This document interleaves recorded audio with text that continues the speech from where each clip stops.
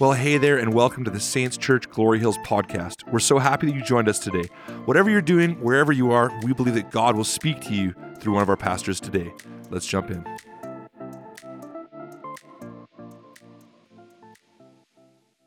All the way from the blessed West Coast, come on, Pastor Malachi Wall as he comes to preach the word this morning.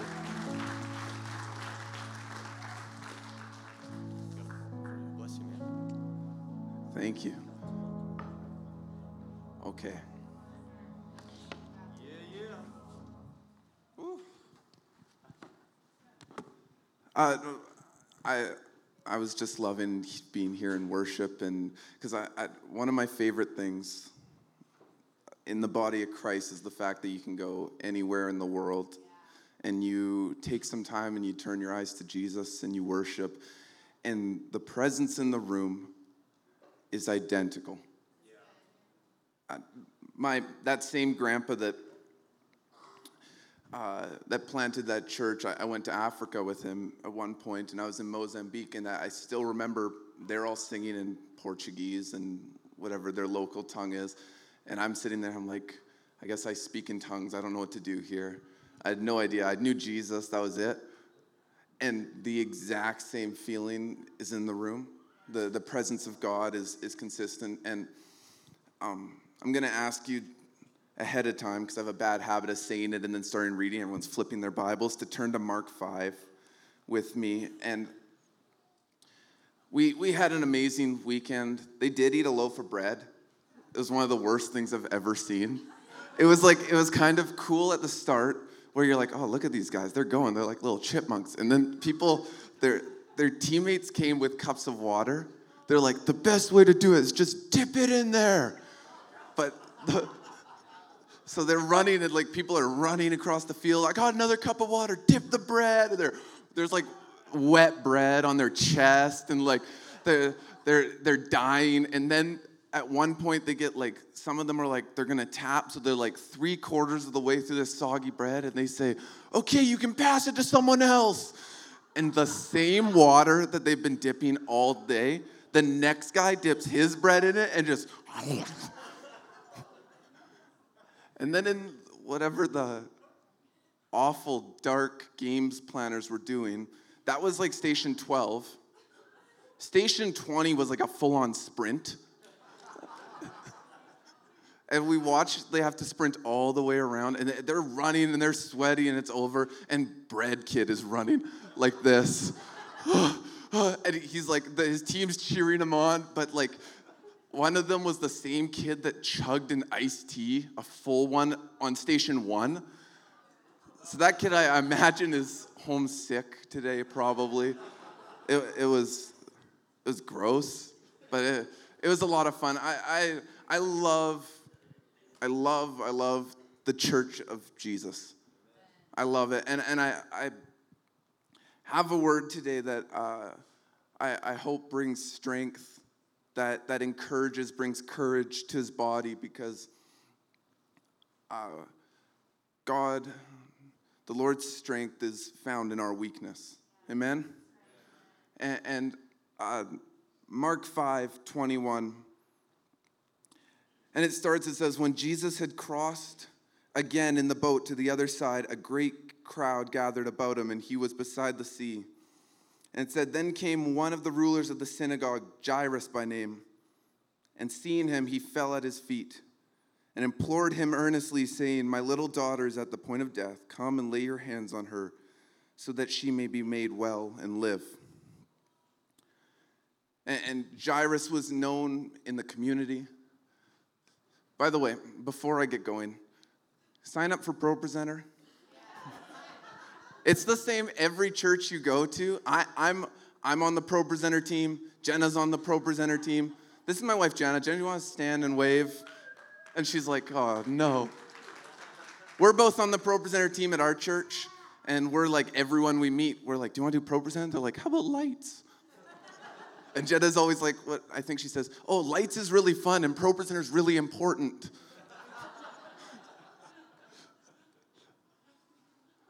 I love our ProPresenter people. That was me since I was like, well, if you count overhead projectors where you had to like scribble Sharpie on it and put it on, I've been doing that since I was like 7. I couldn't read too well either, so it was a mess. It was awful. My Sunday school teacher is like, no, I said John. And I'm like, she's like, that's Jeremiah. I'm like, I don't know. It was a mess. But the scene's set here, and Jesus comes, and it seems he's always crossing the sea and gets off a boat. I guess that's why he found fishermen. He gets off the boat, he's on the beach, and Jairus, he was a respected man. He was known by the community, and he falls before Jesus and comes to him with faith. He made a decision that like, as embarrassing as it is, it makes a lot of sense if you're a father. That he was desperate, and he comes before Jesus and says, Jesus, I need you. I turn to you. And this has become one of my favorite passages of Scripture. Because I was speaking to youth this week, and I said, like, one of my favorite things in the body of Christ is seeing endurance and grit and strength built. Well, like, the most impactful people in my life are the people that were obedient to the Lord, and they were consistent and obedient to the Lord over a long period of time. That's one of my favorite things. And so, like, moments like this, like Jairus, this has become one of my favorite characters in the Bible, that when we look and we see these people interacting with Jesus, that sometimes I feel like I've had these kind of moments, I've had these experiences. So Jairus went with Jesus. In verse 24 it says, and he went with him, and a great crowd followed him and thronged about him. And there was a woman who had a discharge of blood for 12 years, and who had suffered with much under many physicians, and had spent all she had, and she was no better, but rather grew worse. She had heard the reports about Jesus, and came up behind him in the crowd and touched his garment. For she said, even if I touch his garment, I will be made well. And immediately the flow of blood dried up, and she felt in her body that she was healed of her disease. And Jesus, perceiving in himself that power had gone out from him, immediately he turned to the crowd. He said, who touched my garments? And the disciples said, you see the crowd pressing around you, yet you say, who touched me? And he looked around to see who had done it. But the woman, knowing what had happened to her, came in fear and trembling and fell before him, told him the whole truth. And he said to her, daughter, your faith has made you well. Go in peace. Be healed of your disease. And now it says, while he was still speaking, there came from the ruler's house someone who said, your daughter is dead. Why trouble the teacher any further?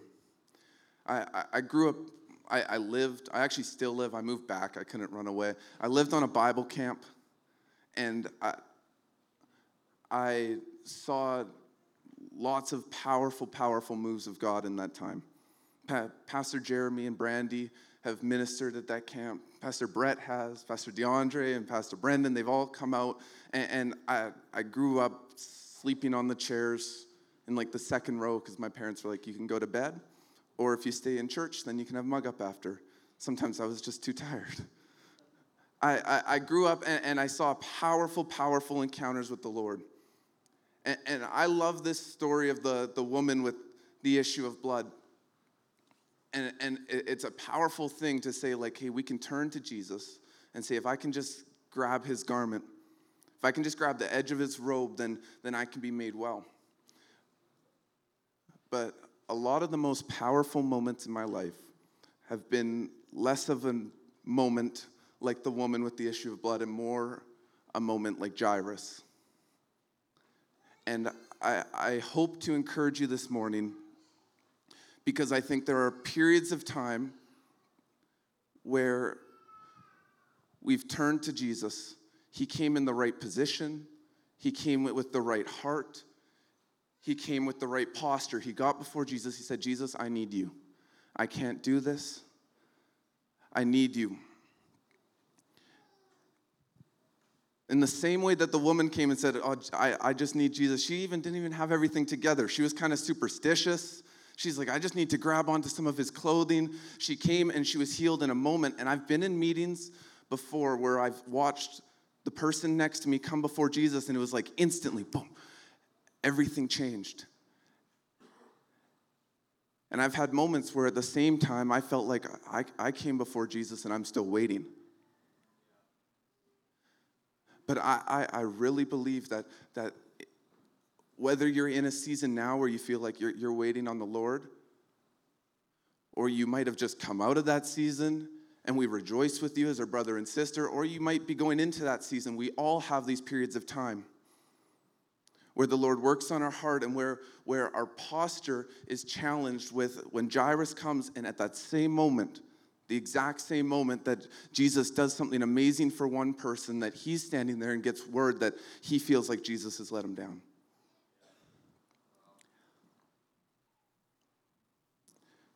I like what Tim Keller says this. He says that this makes no sense. It's irrational. He said it's worse than that. It's malpractice. He said that if these two people were in the same emergency room, the person that's been dealing with this issue for 12 years and the girl that's on her deathbed, that any doctor who treated the woman first and let the little girl die would be sued. He says that Jesus is behaving like a reckless doctor. And this is the challenge we have, is that in our walk with God, we always seem to want to do things our own way. That we triage things and we say, God, would you bless this? God, would you bless this? God, would you bless this? And please in this order. And for some reason, I've seen it in ministry times where people have an issue with a substance. And for some reason, in like a moment, like their marriage is falling apart and they've got issues, and like in a moment, they don't feel the urge to smoke anymore. A guy I knew. Never felt that urge again, but he fought other issues that he might have said were bigger issues for the rest of his life, and had to battle and work and turn to Jesus consistently. God doesn't work in our order. And there are moments that we'll find ourselves in. Like verse 35, it says, well, he's still speaking. Someone came from the ruler's house and said, your daughter is dead. Why trouble the teacher anymore? Where we have moments where something happens and there's discouragement, there's disappointment. And at that same moment, the enemy tries to confirm the doubt we have and the worry we have with fear. And I believe that as we turn to Jesus, we turn to him for healing. We turn to him for the situations in our life, and we get before him, we say, Jesus, we give this to you. And we are in a constant battle saying, am I going to have fear or faith? And Jesus, knowing this, he turns to them and he says, do not fear, only believe. I really, one of my favorite encounters with Jesus is the centurion. That he says this thing to Jesus, and he says, God, like, Jesus, I believe, but help my unbelief. And I really think that we have a good and faithful Father. That we sometimes have this idea that we like to carry into our walk with God of merit, where if I do enough, if I have enough faith, if I can do the right things, if I can, that if I can do that, then God will do X. And sometimes what happens is we come to him and we have to just be humble and say, God, like, I trust you. I believe. But at the same time, help my unbelief. And it's a humbling posture that we have to take as his children and say, like, God, in the same moment that I'm choosing to trust you, God, I need you to grow my trust in you. And Jesus loved this man, Jairus, enough that he overheard, and he said, you need to have no fear, only have faith.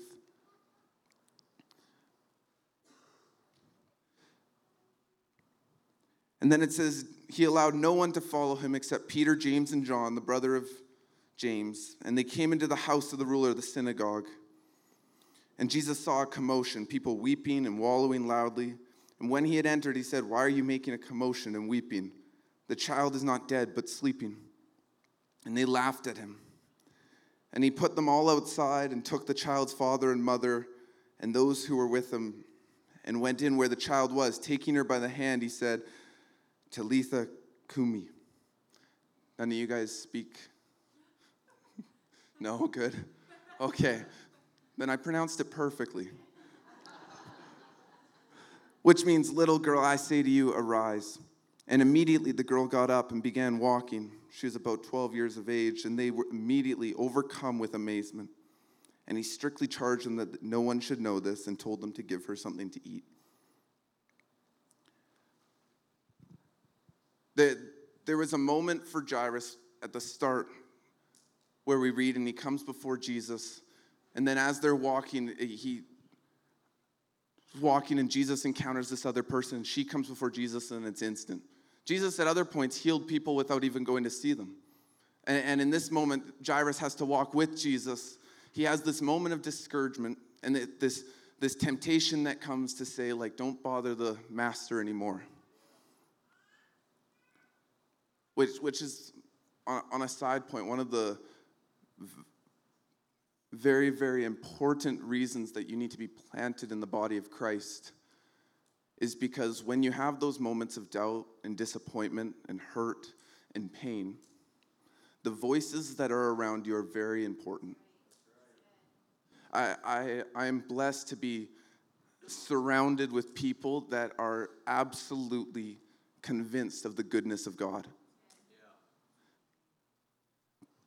That are you can't do a thing to convince them otherwise. There's this old saying that, like, if all you have in your hand is a hammer, everything you see is a nail. That I have been strengthened and encouraged by the body of Christ, and my relationship to God, a lot of what I've experienced has been moments where I've had doubt and disappointment and pain, and things go wrong, and I'm surrounded with people wholeheartedly convinced of the goodness of God, where everywhere they look, everything they see, all they can see is the goodness of God. And I think part of the reason it's important to be in the body is that individually at times we can have moments where it's hard to see the goodness of God, but the person sitting in front of you and behind you, that they can say, they can look back in their life and they can say, this happened and this happened and this happened, and look what the Lord has done. And that it's important. That's why I love the pastoral heart that Pastor Jeremy had when he's saying, if you've got someone you need to encourage, text them, reach out. If you've got a request, reach out to people around you. Because the voice in this guy's ear at that moment was someone saying, don't bother Jesus. And what the Lord's done is he's planted you in this house saying that you are going to have moments of weakness and of pain. And if the voices in your ear, if the first thing you go to is people that don't have a heart for God, the first people you reach out to is just that friend that you like to gossip with, then what's going to happen is none of this is going to make sense. Because they're going to, like, how can you trust a God to be good when this bad thing is happening?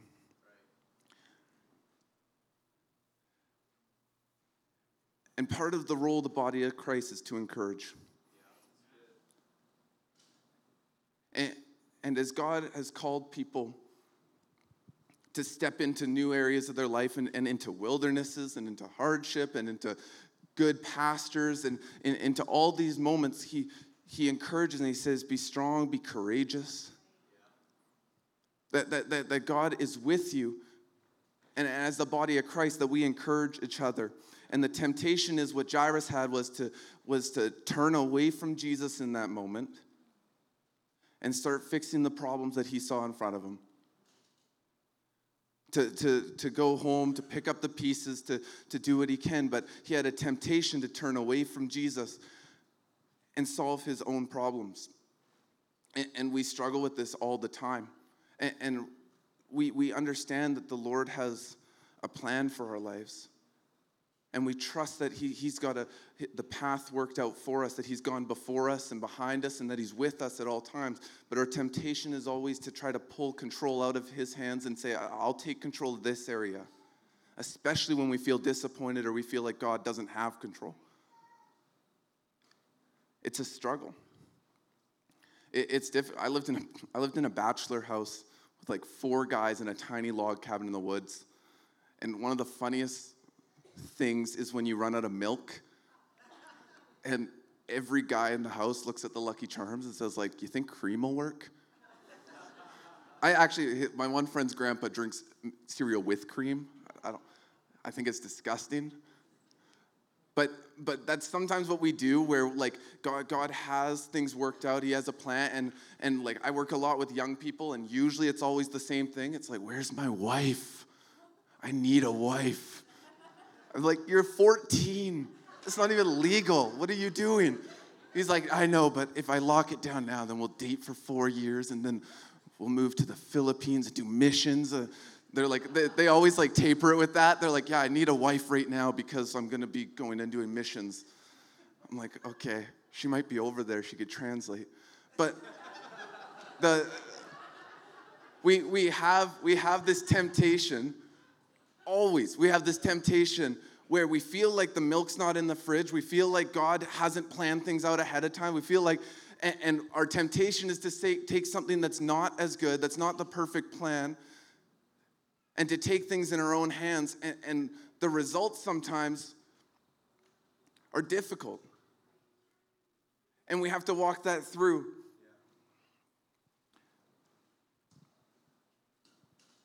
But Jesus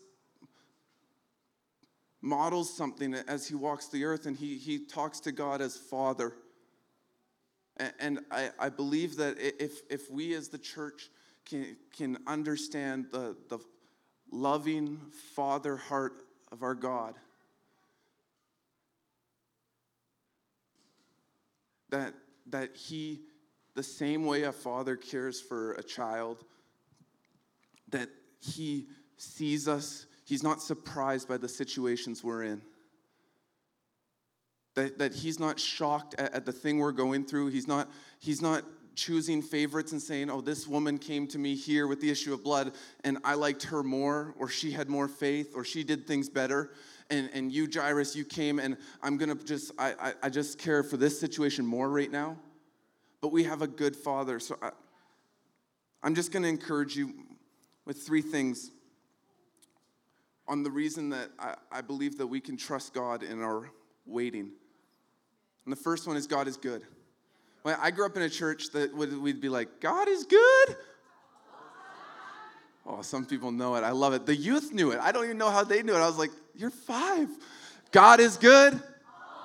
And all the time. This is a staple in our walk with God. You go to the church anywhere in the world, this is a staple.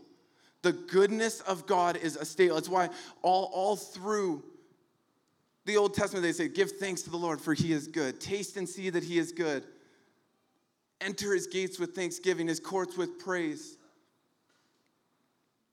For the Lord is good and his love is eternal.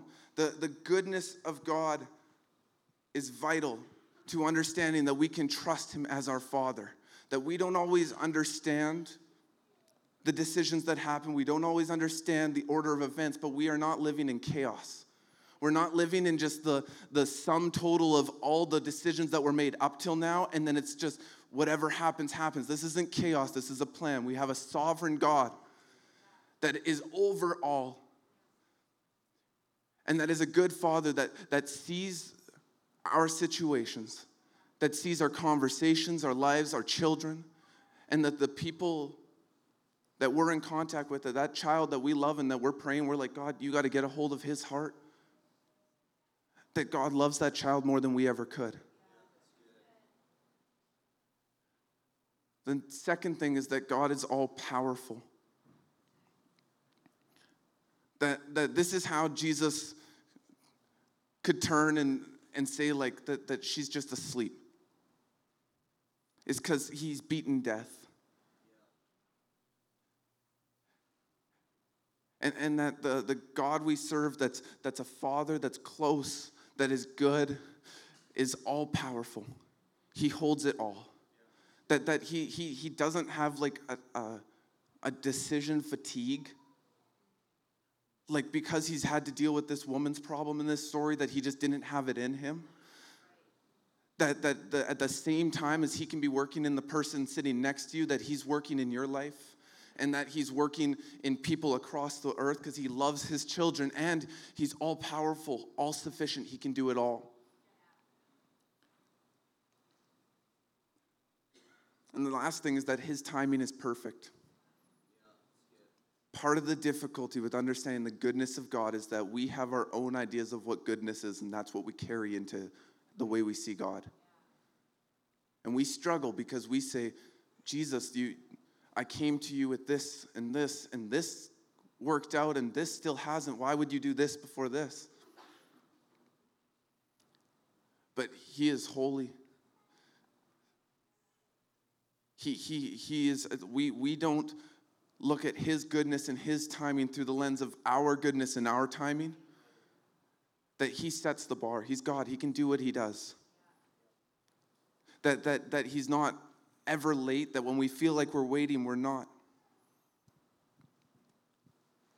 And as his children, we're in a constant battle to keep our focus on him, to keep our trust and our faith planted in him. And we fight with it and we wrestle with it in these moments because we have to choose to trust him even when we can't see it all happening. And that's why I was fortunate. My grandpa, my dad got a bunch of his old prayer journals. He used to pray every day. And he's a very organized man. If for the people that knew him, he was like, and here's the plan. We will go to Wendy's. And then we will go from Wendy's to the ferry. And then we will drive from the ferry to the beach. And from the beach to the restaurant. He was an organized man. And we read his prayer journals. And it was like, Lord, help me to trust you more today. Lord, pour your spirit out on me again today. And he would pray methodically, and he would say, Lord, help me to trust you more, because the humility of saying, God, like, I believe, I trust you, but help my unbelief is a constant thing as children of God. But it all comes that we can trust him as our Father. I think Spurgeon said that when we can't trace his hand, we can trust his heart.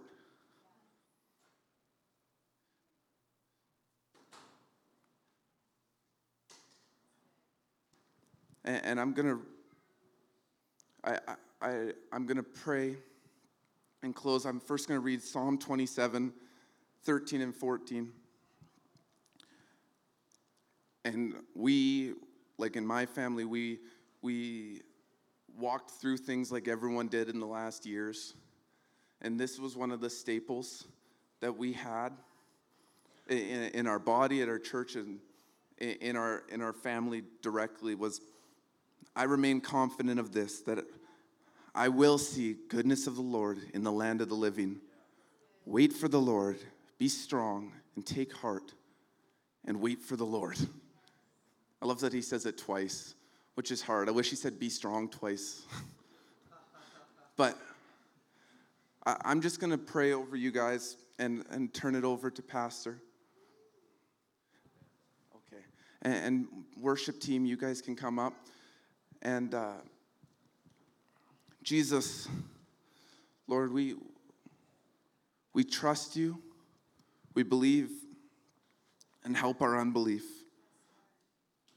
Lord, I pray for your body in this room at all stages, everything that we're encountering, everything that we're walking through, God, and I pray that your strength will be found in our weakness.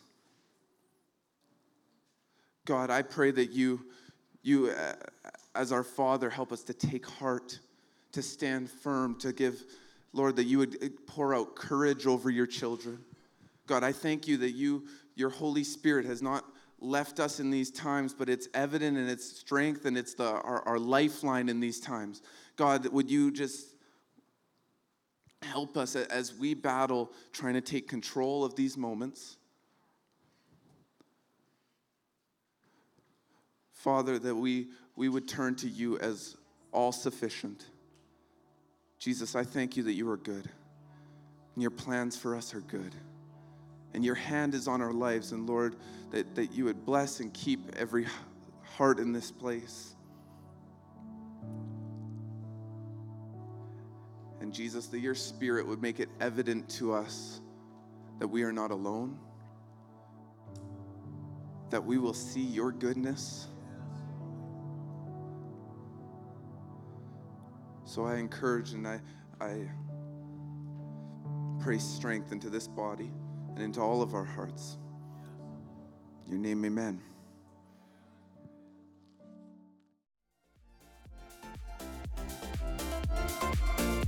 Hey, thanks for joining us today. If you have any questions or are looking to get connected in any further way, head to saintschurch.ca and we would love to meet you.